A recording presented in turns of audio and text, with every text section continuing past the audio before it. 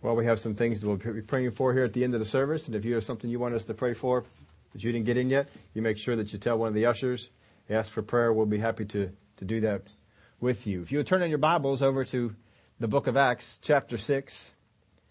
Acts chapter 6. Robert Russell tells a story from his, I believe it's his book, May All Who Come Behind Us Find Us Faithful. He says there's a huge rivalry in college basketball between the University of Louisville and the University of Kentucky. I am not a college basketball person, so I don't really know about that.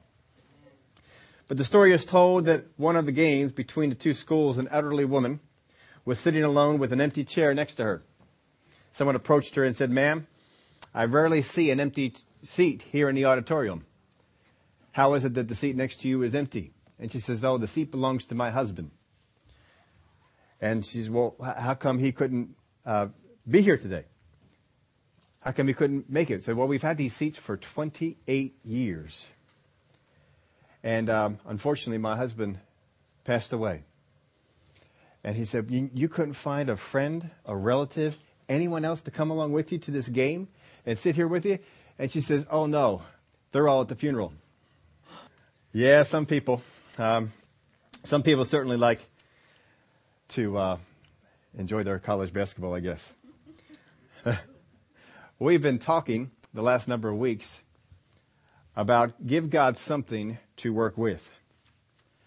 Give God something to work with. Last week we talked about how you can hear something from God and have specific orders in what you should do, how you should carry them out.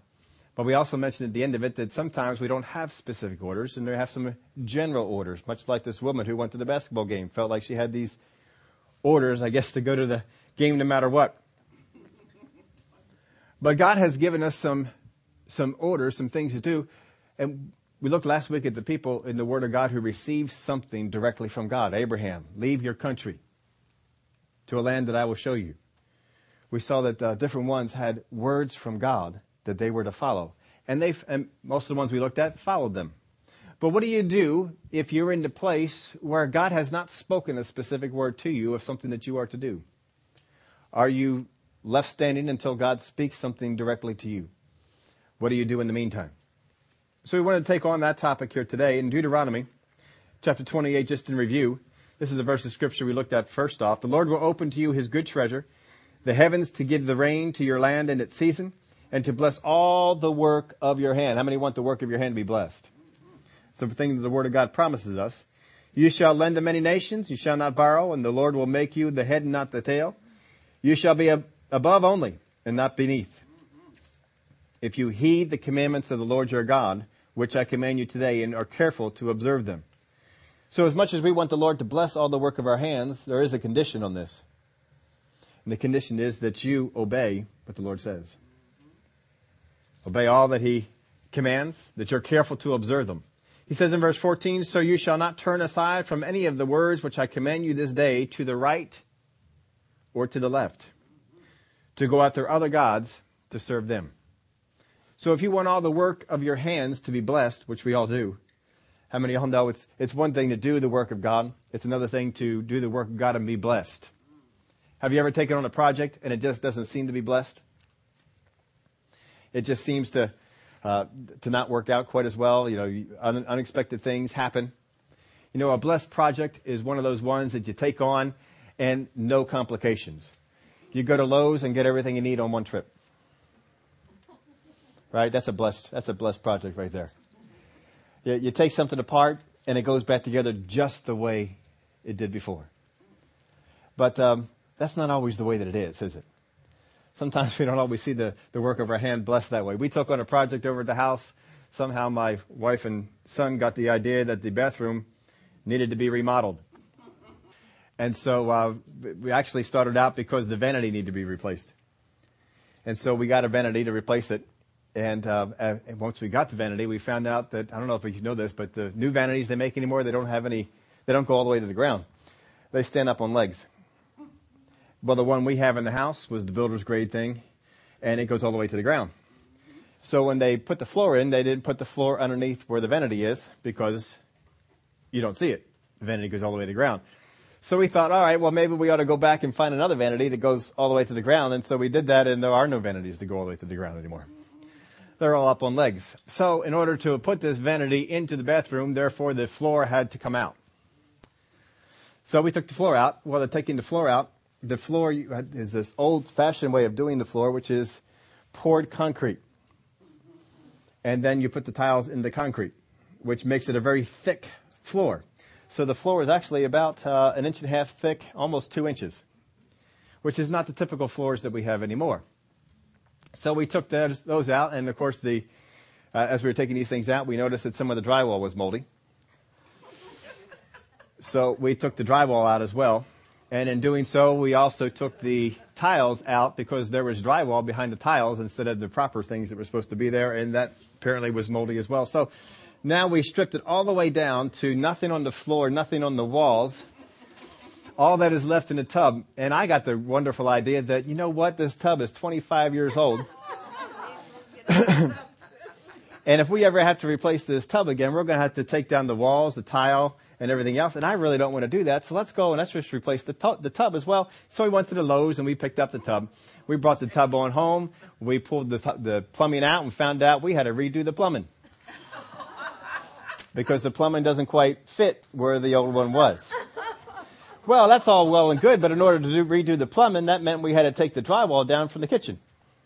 So the ceiling had to come out of the kitchen in order for us to get to the plumbing to redo the tub. So we did all of that sort of stuff, and then some of you have been through all this, haven't you? And so we finally got the tub in, and we replumbed everything underneath to be able to accomplish that.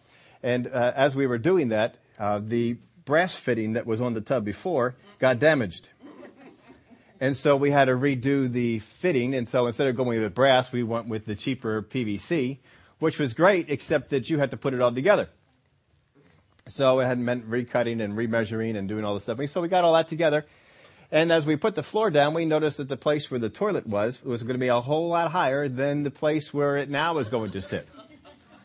So, this involves a couple of different things. I consulted some different people, went over to the good old people over at Lowe's, consulted them as well, and finally decided that we could do a shortcut. And as we were going through it, the shortcut apparently was not going to work. So what had to happen was the plumbing for the toilet had to completely come out. And so we decided to do that. We took the plumbing out, but then we found out we had to go back further because... So we had to go run to the Lowe's again and buy one single elbow because we had to go back further. And when we replumbed the whole thing all the way up to the toilet, and now we are good to go. Isn't that fun? But you see, we have to do all this. And, we have Christian gets home somewhere around 4 o'clock in the afternoon, and I'm usually working at least until 6. Sometimes 7 o'clock, sometimes later. And so we have to kind of take an hour, 2 hours, 2.5 hours after I get done work and sometime, get dinner in there somewhere too. So we try and fit all that in. So it is progressing. Just not as quickly, I guess, as everybody would want it to. But you know how we want the work of our hands to be blessed.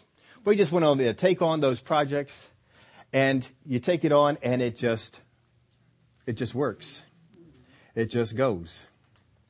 And, sometimes I would rather hire somebody to come in and do it because the work of their hands is blessed. They know what they're doing. You know what I mean? And I'd rather just, you go and you do your work. I'll go in the shop, and I'll make bunk beds to pay for you. But unfortunately, sometimes I have to work a whole week to hire somebody for half a day. So sometimes, you say, well, it's a trade-off of some things. But, I know what I'm doing in the bunk bed business. I can make a bunk bed and I can, have it come out right. But plumbing, electric, sometimes, we're stretching ourselves a little bit on some of these areas. And it isn't quite working out the way we want it to be. But we want the work of our hands to be blessed. How many of you have ever taken something on with your car? Not too many people do that. You just drive it into the mechanic and let them take care of it, right? I'm kind of that belief, but my son-in-law and son have the idea that changing the brakes on your own is a good thing. And so we have endeavored to change some brakes on our own. I have not changed them on my truck. If they go bad on my truck, we're going right to the mechanic and say, changed out the brakes. Because I've had experience with both of their cars. And I have realized they are worth every penny to have them replace it for me. Now, they don't think that. They kind of enjoyed that whole thing of kicking them around and messing with all the wrenches and stuff like that. But I just haven't fallen in love with wrenches yet and brakes and cars. But, if you like that sort of thing, it's kind of fun. And you take it on and you learn some stuff as you go along the way. But it's so much better when the works of your hands are blessed. I mean, if you take those brakes off, they all come off right. The new ones fit on perfectly. Isn't that just the way that it should be? But it seems like a lot of times we're taking on things for God, we're taking on things for the family, we're taking on things for the household, and you embark on these things, and it just not coming out right. But that's not what the Word of God has promised us. He has said that I will bless the work of your hands. That means if you take on something at work, God is going to bless it. God is going to make it prosper. But in order for that to happen, we got to do what the Word of God has set up for us to do. Because we want those things to happen. Now, sometimes we just have to have faith. If I'm going to take on brakes, I guarantee you my faith is not where it should be. I almost have negative faith. I almost believe something is going to happen that's wrong. Just before I even started. See, that's just not a good way to go. That's a doubter. That's just not a good place to be. You got to have the belief, I'm going to take on these brakes. I'm going to take on this project. I'm going to go after this bathroom. I'm going to go after this kitchen, and it's going to work. You got to have faith in the thing. Whatever we're going to take on for God, if it's going to be blessed, we have to have faith in the thing that is going to work. Well, we have to have faith in God and His plan. Whatever you put your hand to will be blessed. But just putting your hand to something won't cause you to be blessed. We looked at some factors that are non-factors in this. Boldness in fleeing instead of pursuing, we said was one. Just because you are bold doesn't mean that you are pursuing the right thing. Sometimes we are bold when we're running away from the thing. As Jonah. Jonah, he was bold in going to Tarsus. But that's not what he was supposed to do. He was supposed to pursue the thing of God, not run from it. There's obedience born of fear. Sometimes we obey simply because I'm afraid not to. Sometimes we obey because of necessity, obligation, or remorse. We looked at Israel when they decided to obey and go into the promised land. It was born of fear, necessity, obligation, or remorse. It wasn't born of the right thing. An effort apart from faith. Got to make sure you have faith in the things of God. We looked at some other things as we went on. That there is great reward when we do what He asks of us, not what He has asked of others. Do what He has asked of you. We saw the woman who had the great debt. What do you have in your house? And she said, a little bit of oil. And he said, go out there and get all the containers you can, bring them in that house, close the door, and start filling up those containers with the oil. Most of us would look at that and say, that's a little bit of oil. There's a whole lot of containers. We always want to compare what we have with the need that we have. Same thing with the bread and the loaves, or the loaves and the fish that were there for the feeding the masses. We looked at that the woman was in a position of need. She made her petition of God. She perceived what was asked for, and she performed it. She did it. That's what we need to do with the things of God. We got to make sure that when we ask, we perceive what it was He wants us to do, and we perform it. We go out there and we do the thing. Last week we looked at the catch. We looked at how Jesus said, after He was done using their boats, He said, go out into the deep and let's go out there for a catch. Let's go out there and let's get some fish. And Peter said, Master, we have fished all night. But at your word, we will cast out the nets. Now, we spent time on that. We looked at how Jesus said, go out into the deep and cast out your nets, plural. And Peter said, at your word, we will go out and cast out the net. We compared the net to all the nets. We looked at how poorly the one net was. We looked at how they were washing the nets and probably didn't want to get them dirty again. But, hey, we'll make you happy. We'll go on out there and we'll take this net. Well, that net started to break. They had such a great fish. Sometimes God will ask you, and this is a hard thing for us to do. Sometimes God will ask you to do the same thing you have done before with no results. And that's a hard thing to do. Don't you know it? He'll ask you to do the exact same thing you have done before. But you see, before you did it without faith. And now He's going to ask you to do it with faith. Look at Peter. Peter didn't have great faith, but he had some faith. Look at what he said. We have fished all night and have caught nothing. But at your word, we will cast out our net. That's some faith there. Not a whole lot of faith, but it's some faith. God can do a whole lot with a little bit of faith. And so sometimes you've got a business, you've got a job, and you've done some things before and it didn't work. And up in your spirit says, do this. No, I've done that before. It doesn't work. That's not what you're supposed to do. If it comes up in your spirit, you need to listen to it. You need to obey. And you need to mix faith with it. It is the hardest thing for us humans to mix faith with something that we have failed at before. But I've already done that. But I've already gone that way. But I've already interviewed there. But I've already pursued it. No, do it now. What's the difference in doing it now? You don't need to know. All you need to know is up in your spirit said, go out there and do it now. You go out there and you do it now. You got to listen. Acts chapter 6. I hope you're there by now. Now in those days when the number of the disciples was multiplying, there arose a complaint against the Hebrews by the Hellenists. Isn't it good to know that even in the early church, there were people who complained? It's not a new thing. It happened before. Because their widows were neglected in the daily distribution. Then the 12 summoned the multitude of the disciples and said, it is not desirable that we should leave the word of God and serve tables. Therefore, brethren, seek out from among you 7 men of good reputation, full of the Holy Spirit and wisdom, whom we may appoint over this business. But we will give ourselves continually to prayer and to the ministry of the word. So a need came up, and they said in order for us to meet that need, we had to stop doing what we're supposed to be doing. So let's find other people that are faithful. Let's bring them on in here and help take care of this thing. So they saw it was a need. Now, the widows in the daily distribution, if you've been here on Wednesday nights, we spent a night where Paul taught how to deal with these widows. That he actually put them into 4 different groups. If you weren't here, you missed all that. But there were some things that had to go on. And so they said, let's get some people in here who can watch over this and make sure that it happens right. And the same pleased the whole multitude.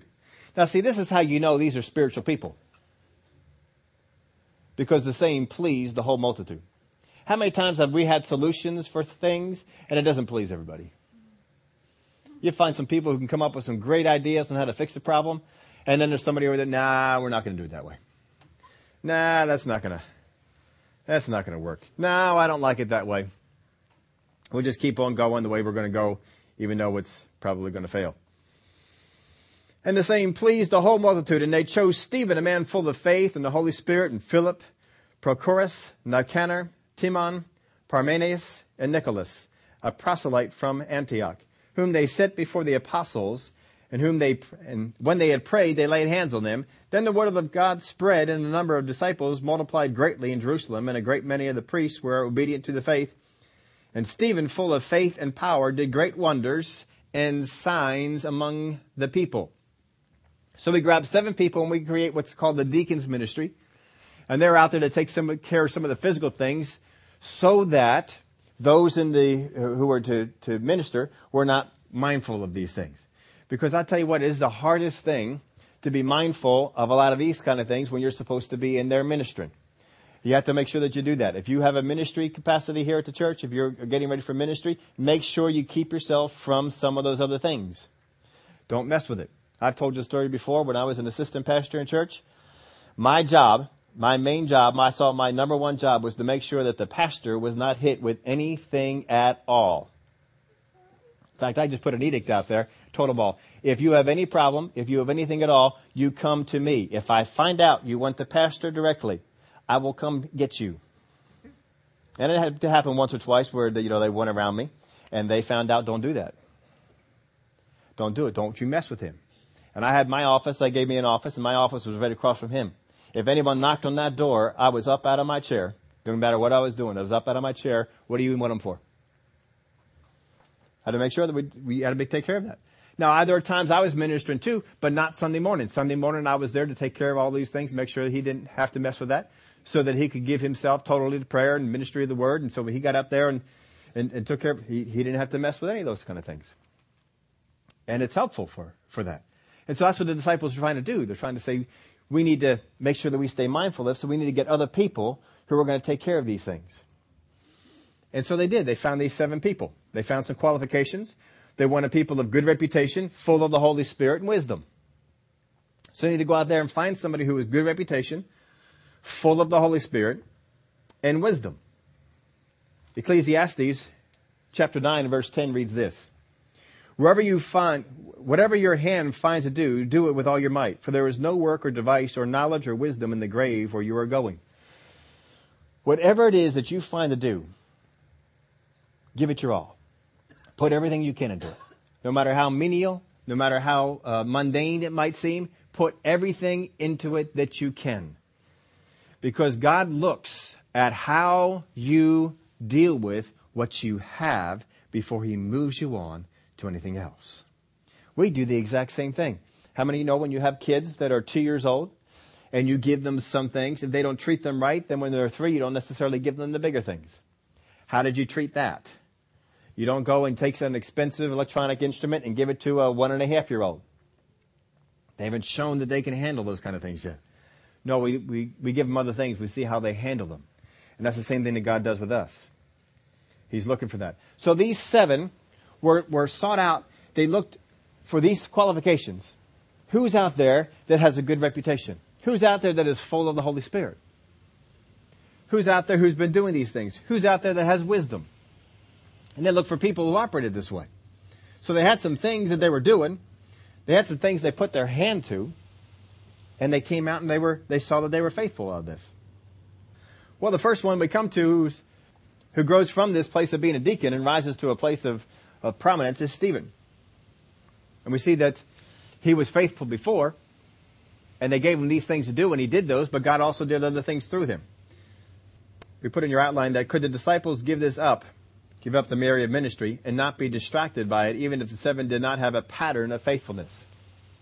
Stephen, along with these others, had a pattern of faithfulness. Because you don't put something into someone else's hands and let it go unless they have proven that they have been faithful. They got to prove that they have some faithfulness. Put this in your outline too. If some are not faithful in their area, can it affect the singleness of purpose of their leaders? I'll tell you what, sometimes we look at things, different churches have different ministries. How many have been in a church that has a parking lot ministry? Been in a church who has a whole lot of ushers? Or been in a church who has different things set up? If those things are not going right, if the bathrooms aren't being cleaned, if the parking lot's not being attended to, if people aren't able to be directed in traffic as to where to go and what to do, how many of y'all know that has a big effect? In fact, if it's not being done, what is being done in the area of ministry is not often noticed.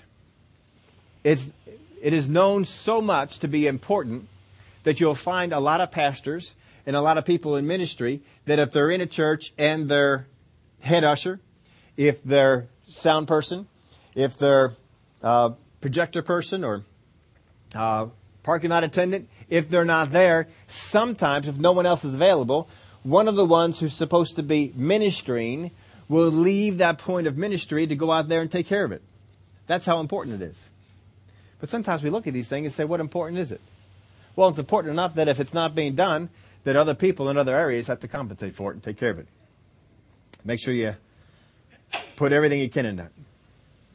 If I put in your outline this, when I view my ministry as ordinary, my faithfulness to it wanes. If you look at what it is that you do as ordinary, you will not be as faithful to it. So whose duty is it to maintain the vision of what it is that you're doing?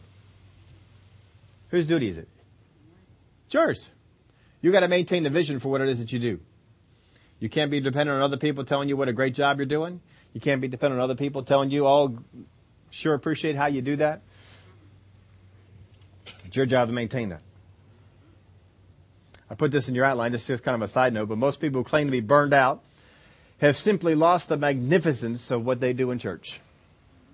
Keep that vision of how magnificent it is, what you're doing in church, how important it is, and keep going at it. Don't stop. It goes on in verse 9. Then there arose some from what is called the synagogue of the freedmen, Cyrenus, Alexandrians, and those from the Cilicia and Asia, disputing with Stephen.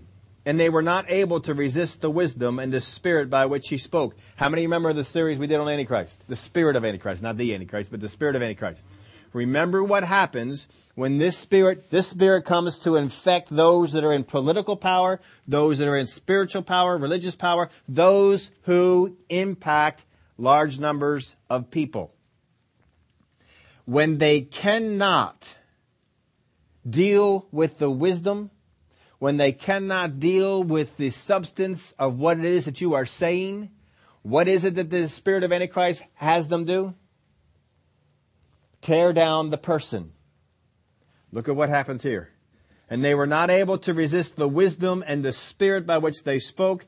Then they secretly induced men to say, we have heard them speak blasphemous words against Moses and God. And they stirred up the people and the elders and the scribes, and they came upon them, seized them, and brought them to the council. And they also set up false witnesses who said, this man does not cease to speak blasphemous words against this holy place and the law. It didn't happen. It doesn't matter that it didn't happen. What matters was they got the accusation up there. I've heard people in political circles, I just get amazed at it, and they say, well, we don't see that there's any substantial reason for this accusation, but because of the magnitude of the accusation, we need to investigate. Yeah. Have you heard that? I've heard that on a couple. You scratch your head. What? Doesn't somebody have to have proof? No, just as long as it's a substantial accusation, then we're going to go ahead and investigate the whole thing and see what they can stir up. Well, they did this here with Stephen. But see, here's what happened with Stephen. Stephen was faithful. He was doing the things that he was doing. People looked out and said, Stephen is a faithful person. He's full of the Holy Spirit and he's full of wisdom. Let's put him in this place of being a deacon, in which he was taking care of non-ministry things. In the midst of that, he kept growing in the wisdom of God, that people said, he is steering people away from what we want them to believe. And they began to dispute him, to try and come against what it was he was teaching them about the things of God, about the things of the Spirit, about the things of the wisdom of the Word. They wanted to get people out of that. And so they disputed him, but they could not win the debate. So they said, we need to come against his character. We need to tear him down physically. And so they did this. Here's what I want you to see in this. Does Stephen, as far as we know in the Word of God, does Stephen ever receive a word from God, you will do this? Does he get a word like, leave your country? Does he get a word like, teach my people faith? He gets no word that we looked at other people had specifically to be in a particular ministry. All he did was general stuff. All he did was be faithful with what was given him. All he did was keep up a good reputation among the people, which the Word of God teaches you. If you do these different things, you'll have a good reputation amongst even the heathen. And so he did those things. He pursued after the Word of God and gained wisdom. He walked in the wisdom of God. The Word of God tells us to maintain being full of the Holy Spirit. He maintained being full of the Holy Spirit. And they saw this man is full of the Holy Spirit. So they put him into this place. By doing the general commands that are in the Word of God, he became elevated. But he didn't stop there. He became one of the first seven deacons to start that ministry. But he didn't stop there. God kept using him in other places. And he just kept going on. Now, he's not the only one. Go back to verse 6 in Acts chapter 6. Now, Saul was go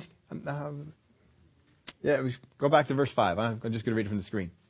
Put it up there. And they saying pleased the whole multitude, and they chose Stephen, a man full of faith in the Holy Spirit, and Philip. Philip is another one. Philip was involved in ministry.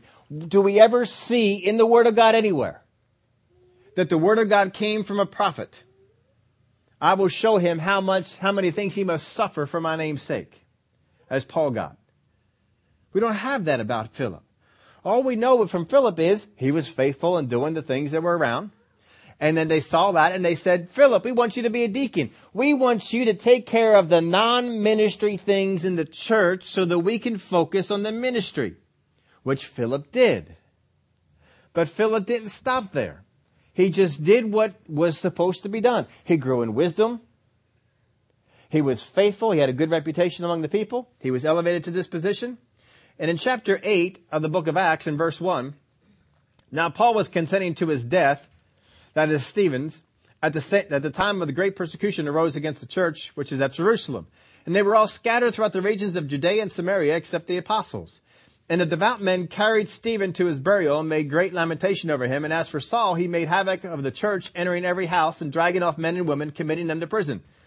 Therefore, those who were scattered went everywhere, preaching the word.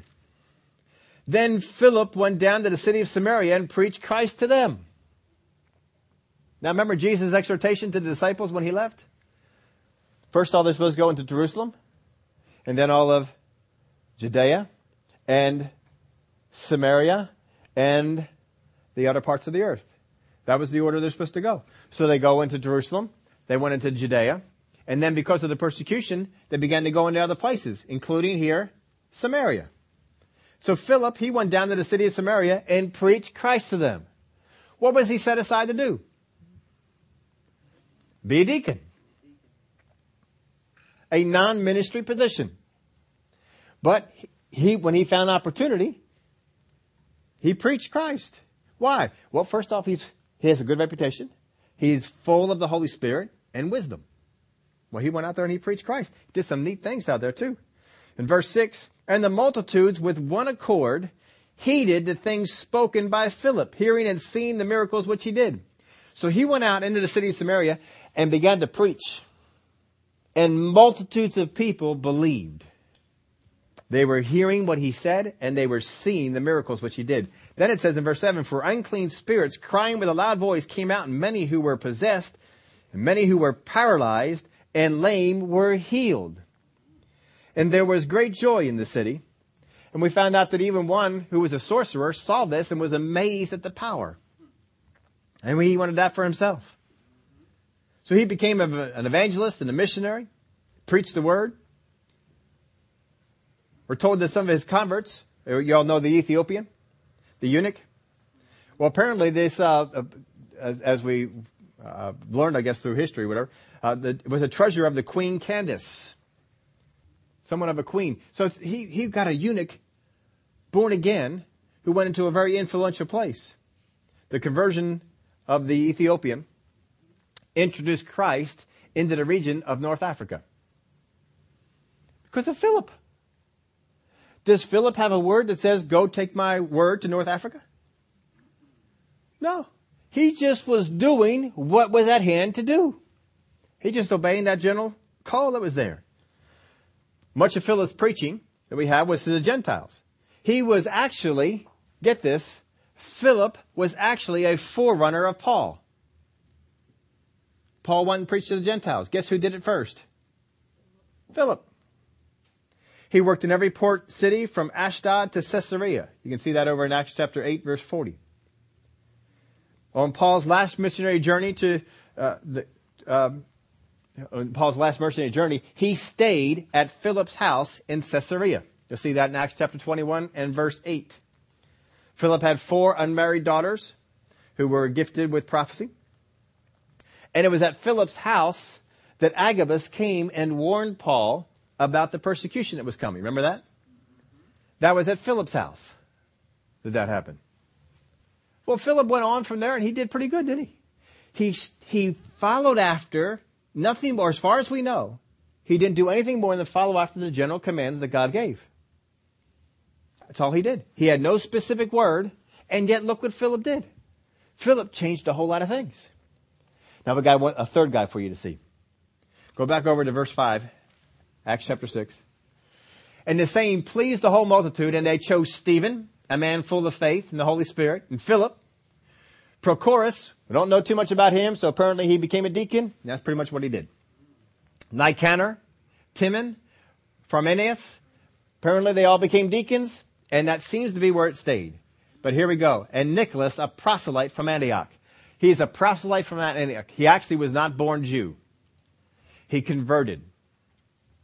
He was a convert. That's okay. There's a whole lot of converts in the Word of God. It's okay to be a convert. But when you were a convert in this world, he came from Antioch, which is over in Ephesus. They were idolaters. They were people who worshipped idolatry. And you know how, when Paul was going through some of these areas, how strong this religion had hold of people. So if Nicholas left it, what do you think happened with his family? He's probably cut off, right? So what it tells you is that that Nicholas does not care a whole lot about what people think about him. There's a whole lot of people who don't care a whole lot about what people think about him. That's not a bad quality. It's just something that you can take note of. If he cared a whole lot about what people thought of him, when his family protested, he may have backed off, but he didn't. He pursued after the things of God, and they saw three things. One, he had a good reputation amongst the people, which meant he was carrying out the things of God, doing the things of God. He was full of wisdom and the Holy Spirit. But Nicholas doesn't quite go the same way that the rest of them go. If I put this in your outline just so that you had the names for them. But these two early leaders, Irenaeus and Hippolytus, they recorded he was the origin of the doctrine of the Nicolaitans. Now, there's some people who don't feel that it is, but these were two guys that were in that era. So I'm kind of just taking on their word that it's the same Nicholas. Because the Nicolaitans were people who followed after the doctrine of Nicholas. They seem to have a belief that to have one foot in the occult paganism and the other in the things of God was okay. That seemed to be the doctrine of the Nicolaitans. That you could have one foot messing around with the black arts, messing around with witchcraft, messing around with occultism, and the other foot in the kingdom of God, and you were okay. It's not okay. How many of y'all know it's not okay? You shouldn't be messing with that. You shouldn't be watching occult movies on the TV. You shouldn't be buying occult books. You shouldn't be messing with it. You should keep yourself in the kingdom of God. But the Nicolaitans were of the mindset that it's okay to be mixing both. Now, there's some things that were written to the churches in the New Testament. To the church of Ephesus, which is where Nicholas came from. That region.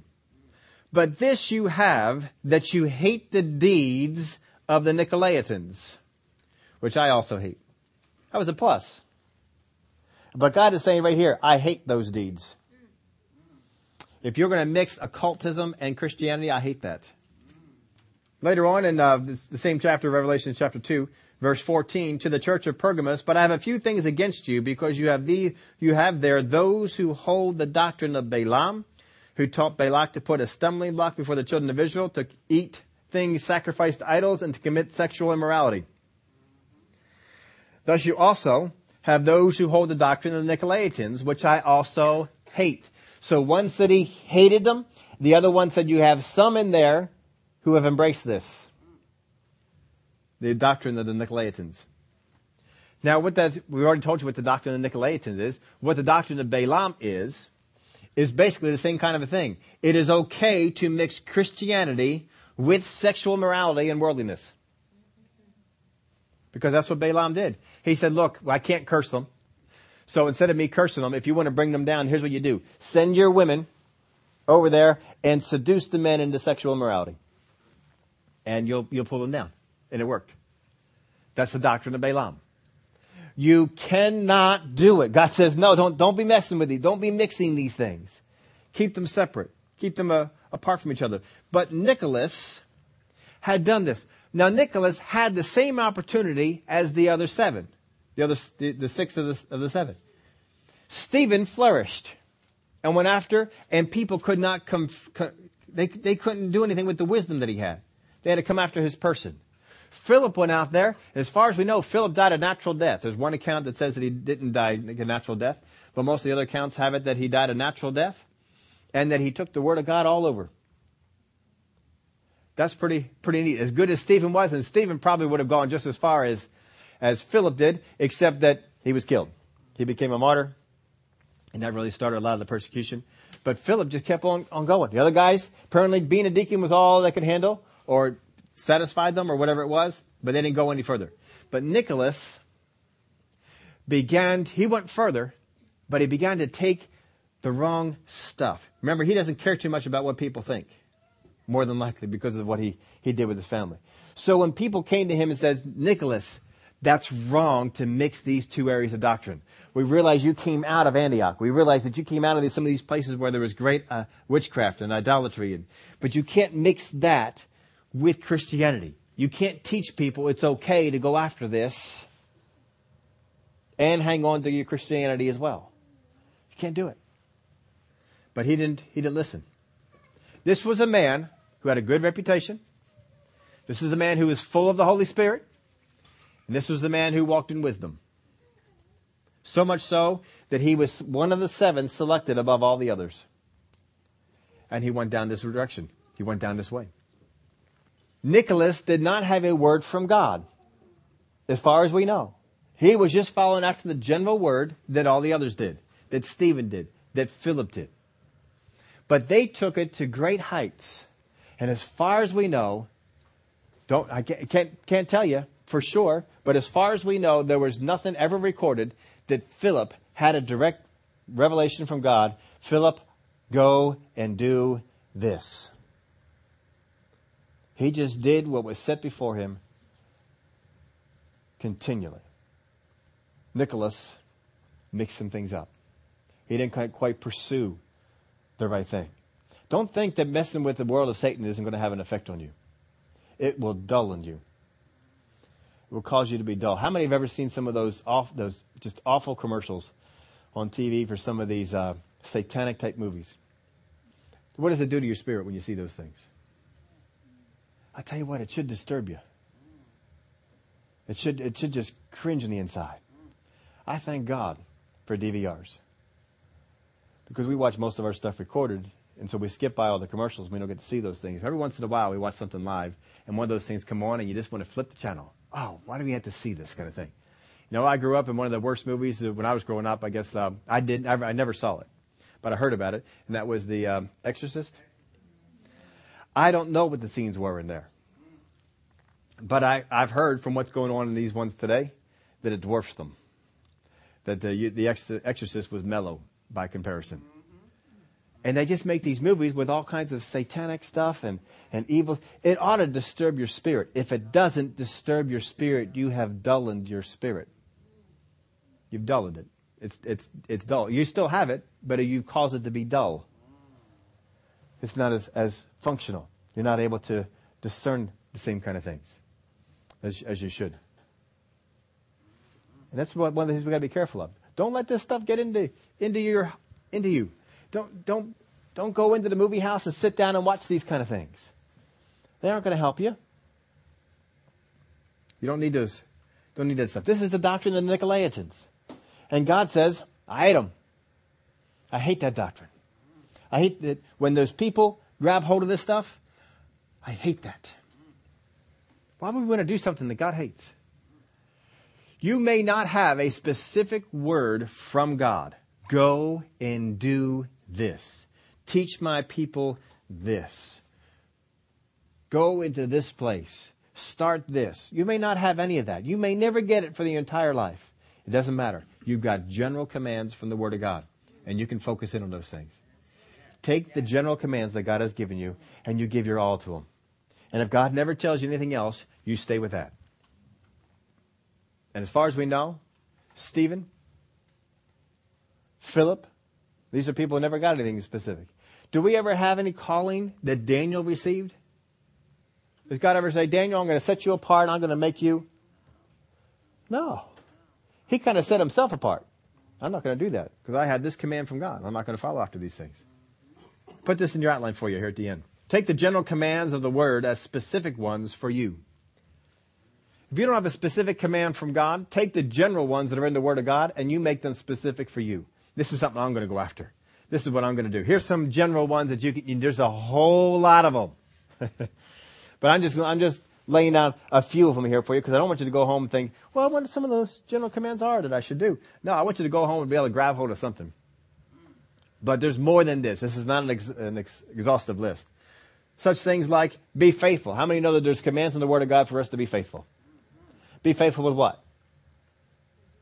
What you've been given. What you have. What talents, what abilities, what things has God put in your control. Be faithful with it. Be faithful. That's a command. You hold that as a specific, and God told me to be faithful. Really? Yeah, He sure did in His Word right there. It said, be faithful. He's told me to be faithful. And you live up to that like He spoke it directly to you. That's your specific word. Till you get something else, I'm going to be faithful. You know what else he told you? Study. He said study.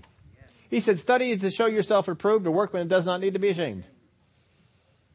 He tells Joshua, this book of the law shall not depart from your mouth, but you shall meditate upon it day and night, that you may be careful to do all that is written in it. For then you will make your way prosperous, and then you will have good success. In other words, the work of your hands will be blessed. But you got to study it. You got to go after it. Well, that's just for people that are going to teach it. No, it's for you. Study the word. Pursue it. That's a specific thing for you. Go after and study it. How did people grow in wisdom? Studying the word. That's how you do it. He says to pursue wisdom. So how do you get that? You take the word of God that you study and you apply it to life. That's it. That's wisdom. Take the word of God, get the understanding that you have of the word of God and apply it to life. That's wisdom. That's all you got to do. So pursue wisdom. Pursue meditating on his word. Well, the word of God says to meditate. Proverbs tells us how much we should meditate on it. It's not just to Joshua, but Proverbs tells us over and over. Psalms mentions about meditating on the word of God. We need to meditate on it. Go over it and over it. I've used it before. Brother Doug Jones, I loved his thing on this. When he was teaching us over Rhema, he said, meditate on the word. Sometimes that's blind to us. He says, look at it this way. Worry is corrupted meditation. Worry is simply meditating on a problem over and over again and seeing negative outcomes. That's what worry is. So he put it this way. Worry the word. That's good and simple, isn't it? You want to meditate? Worry the word. Just keep going over it and over it and over it. How the word of God can work in your life. How the word of God can turn things around. Just go over it and over it and over it. Pursue it. Is the word of God command you, exhort you, encourage you to meditate on the word of God? Go after it. That can be a specific, Father God, I'm taking that one. I like that one. That's the one I'm going to hang on to. Because understand, you can't take all the general commands and focus 100% on all of them. But you can pull out a couple and say, this is the ones I'm really going to go after. What is it that you are fully going to commit yourself to? And you still stay mindful of all the others, but there's certain ones that you are really going to go after. This is the one I'm taking for me. These are the 1 or 2, 3, 4, whatever it is. Meditate on his word. Be a light. How many of y'all know the word of God has commanded us to be a light? Yes. A light in dark places. That means you got to show up at some dark places. You got to be in some places that are not necessarily light. You got to bring the light of the gospel in. If you're going to be a light, you got to expect people in dark places to be pointing a finger at you, to be coming against you, because you're a light. You are going to attract attention. Be a light. Just know this kind of stuff's going to happen. But I am going to be a light. Doesn't the Word of God command us to have faith in God? Isn't that something we can focus on? I am going to be a faith person. I'm going to believe God. I'm going to have faith in God. Jesus commanded us in the book of Mark, chapter 11, have the faith of God. Have the faith of God. We should have faith in God. Not doubting Him, but have faith in Him. When God says something, and I see it in His Word, I'm going to believe it. I'm going to focus on that. Doesn't the Word of God command us to serve one another? Sure it does. I can take that command out for me. This is for me. I'm going to serve other people. Did God specifically say that to you? Yeah, He wrote me His Word. In His Word, He said, Steve, go out there and serve other people. So what am I going to do? I'm going to go out there and serve other people. And when you get tired of serving other people, what do? Go back to the Word. What's the Word say? Serve them some more. All right, go out there and serve them some more. Why are you serving other people? Because other people are nice? Because other people deserve it? Because other people are appreciative of it? Why do you do it? Because I serve God by serving others. And I want to serve God. So I serve God by serving others. So serve other people. How about a command to love one another? How about love one another as I have loved you? I can work on that. Father God, I'm going to be a person of love. I'm just going to go out there and walk in love and do some things. John, the Apostle John was one, I tell you what, he walked in love. He was known as the apostle of love. He walked in love. That was an area that he kind of just took for himself. He just seemed to focus on it. We get some of the greatest insights into walking in love through the apostle John. 1 John, one of the greatest books you can read if you want to walk in love. To walk in love to one another. The Word of God tells us to be filled with the Holy Spirit, doesn't it? Be filled with the Holy Spirit. Well, if it's up to God, it would just be done. But it's not up to God. It's up to you. The actual literal Greek says, be constantly being filled with the Holy Spirit. Be constantly being filled with the Holy Spirit. In order for that to happen, I had to stay in God. I had to still be filled up. How many of you have one of those water pitchers at home that has the filter in it? Anybody have one of those? You know, if you want to have nice filtered tap water, you buy a little water pitcher. It's got a little filter in it. You fill up the top unit. It all kind of drains down the bottom. We got one of those in the house. And, you know, you fill up the top part, and it all drains down into the bottom, and you got nice, cheap filtered water. And, you know, you pour things out from that. I like to fill up the ice cube containers because I think it's the stupidest thing in the world to have nice filtered water and put ice cube that's tap water. So whenever I fill up the ice cube, I fill it up from those. I'm not the only one I think who does. But that's just what we do. You know, we make iced tea. We want to make it with the filtered water. If you're going to make coffee, I don't make coffee, but other people make coffee. Make it with the filtered water. It's just going to taste a little bit better. I think I told you this before, but I used to sell water purifiers, water filters. And one of the tests we had that we would do with this, and it only worked with a styrofoam cup. They told us this. So it only worked with I don't know why it only worked with a styrofoam cup, but it only works with a styrofoam cup. Plastic cups have another smell, and you'd be catching into the smell from the plastic, but styrofoam it works with. And so what we would do is we would go on in, and we would fill up a styrofoam cup of the water from the water filter that we put up on our tap. And we'd say, water is supposed to be colorless, odorless, and tasteless. So I want you to do this first. I want you to smell the water. You smell anything? No? All right, I want you to taste the water. We have them taste the water. Do you taste anything? No, it just tastes like water. All right, now we're going to get another styrofoam cup, and we're going to fill it with the water you've been drinking out of the spigot. I want you to smell it. Oh, I never smelled that before. I want you to take a sip. Now, sometimes I'm not sipping that. And, you know, you sold yourself a water purifier right there. I'm not sipping that. Well, you have to buy one of these things now. And so they would, you know, and they would buy that. I love selling those things. But sometimes they would take a sip and they go, oh, that tastes awful. I've been drinking this. Yeah, and you see, you had to do it exactly the way they taught us to do it. If you veered off that plan at all, it had no effect. If you had them taste their water first and then taste the pure water, it had no effect. They'd say, well, this doesn't taste a whole lot different. The reason for it was, if you put the pure stuff in front of them first and you get them to smell nothing, then they can smell the other one that has something in it. If you get them to taste the pure stuff first and wash out their expectation of what water tastes like, and then you give them the water they had before, now suddenly I can taste all that stuff. If you did it the other way, it didn't have any effect. And so always had to do it this way. And so, you know, you do that sort of stuff. So, you know, it's good stuff. It changes the way your iced tea tastes. It changes the way that your coffee tastes. It's kind of good to have all that sort of stuff. We don't need to have all those contaminants, all those kind of things in there. But we used to go out there and we used to sell these things. I love selling those things. But you have to sell people in the need for it. You have to sell people on the fact that this is the thing that you need to have. Well, how do we get off on all that? I know we were going somewhere, but then it probably come to me a little bit later here. But we need to follow after loving one another. We need to follow after being filled with the Holy Spirit. These are things that are specific for you. This is your way to go. This is what God has commanded you to do. And do it that way.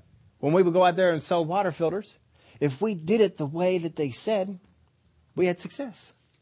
If we didn't do it the way that they said, we wouldn't have success. But if you take that water pitcher at home and you keep pouring water out of it and pouring water out of it and pouring water out of it, what happens? It becomes empty. So what do you have to do? You got to refill it. A water pitcher doesn't stay full. You got to keep putting more water in it. It's the same thing with us. We don't stay full of the Holy Spirit. We leak. We give out some, whatever, however it is, we don't stay full. We can leak. It can go away. We got to keep filling it up. You know, we have a fish tank at home. And when it's wintertime, the fireplace is going. It kind of dries out the air of the house. So you know what happens to the fish tank? Water evaporates. And I mean, it evaporates a lot. I sometimes have to put in a whole quart of water every day. Because if it gets down too low, the filter starts sucking air. And I walk on by and I hear noise. Oh, it's not supposed to be going on. It's getting dry. I got to go over there and put some more water in it. Because it just gets empty. The Word of God has commanded us, be being filled with the Holy Spirit. There's something that you got to do. There's something that you got to follow after. You got these general commands.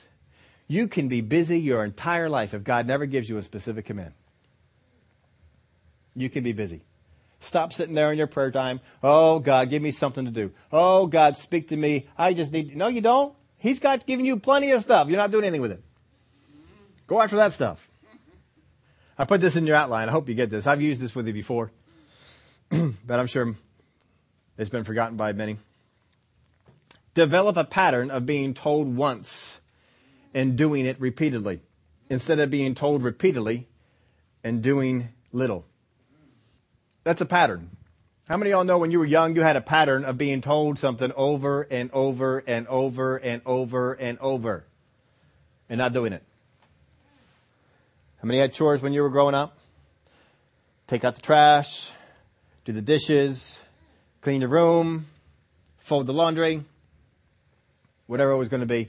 And how many times did your parents have to say, wash the dishes, wash the dishes, wash the dishes, wash the dishes, wash the dishes, right?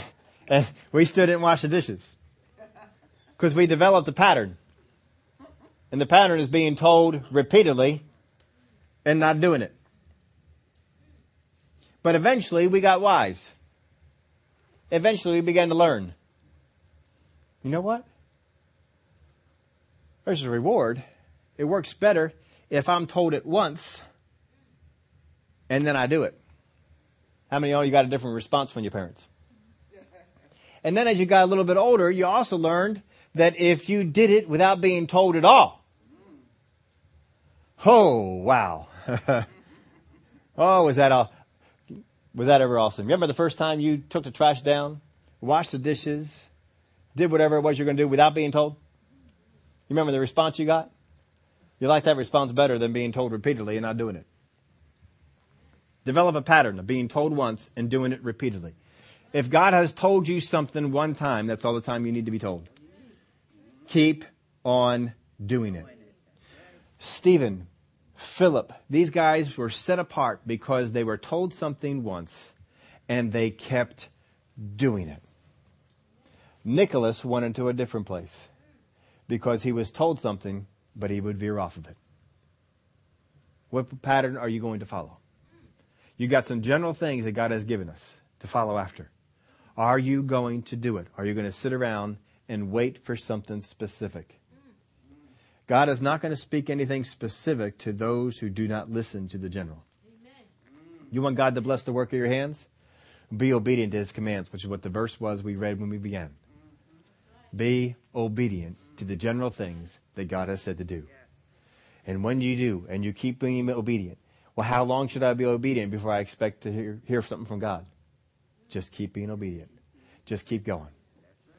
Keep working on those things that you're working on. Keep pursuing after them. Keep going after, and God will help you. God will help you. God will minister to you. What is it that comes after you? One of the things that jumped out at me when I was young and growing up was study the Word. Study the Word. When I got a hold, now I didn't get anything specific. God didn't say, Steve, I want you to study the Word. I just saw it in the Word of God. I need to study the Word. And I began to focus going after studying the Word. I was in high school. Specifically 9th grade. 9th grade in high school, I got the idea I should study the Word. Well, how do you study the Word? Well, I began reading it. And I read it, and I read it, and I read it. Became obsessed almost with reading it. I was always reading it. And read it, and read it. I carried it to school. And read it between classes. Read it in study hall. Got abused for reading my Bible. Because no one else in school, 1,500 students, no one else in school was reading their Bible. I was the only one. I got beat up on the way home from school. I got teased when I would go to the restrooms. Because I was the only one reading the Bible. I was the only one carrying the Bible. But I kept reading it. I kept reading it. I read and I read and I read. And I did that until my high school years. And then all of a sudden I thought, you know what? Besides reading it, I ought to just sit back and study some of it. So I began to spend more time studying certain passages of it and learning more of it. I didn't have any specific word from God. I just did what he said in his word. I studied it. I studied it. I studied it. Just kept studying it. To this day, those times in those high school years when I would read through the Bible, and I just read and read and read. To this, that was so many years ago. I don't know how many years ago it was. I'm not doing the math right now. But however many number of years ago, I can still to this day sit down in my prayer time when God is saying, this is what I want you to teach on. And I can, in my mind, go through story after story after story from cover to cover. And I just sit there and review all the different stories that are in the Bible in my head because it was put in there. And I go over them and over. No, that's not the story that God wants. No, that's not the story. No, oh, that's the story. That's the one. And I get up from prayer and I go and I open the Bible to it. And there it is. Read it over. Yep, yeah, I see that in there. Okay, yeah, I see that one in there. It's not because I did anything great, anything phenomenal. I just studied the Word. Read the Word first, then I studied it. But you're going to have some general commands you need to grab hold of. And you need to say, I am going to be faithful with that command, with that word from God. Don't let it go. And you will be faithful with it until the day that you die, until the day that you go home with God. I have never stepped back from studying the Word of God. I still pursue it because I know there's still more in there I don't know. There's a whole lot more in there I don't know. I love that story Brother Hagin would tell us when he was having a conversation about something. And he says, well, Lord, you'll have to show me that in the Word because I don't know that in there at all. And the Lord said to him, he said, there's a whole lot in there you don't know yet. I'm thinking, yeah, you know what? There is a whole lot in there I still don't know yet. I'm still out there learning. We're all out there learning some stuff because, the Word of God is the wisdom of God. We don't have a whole all down. We're going to keep going after it.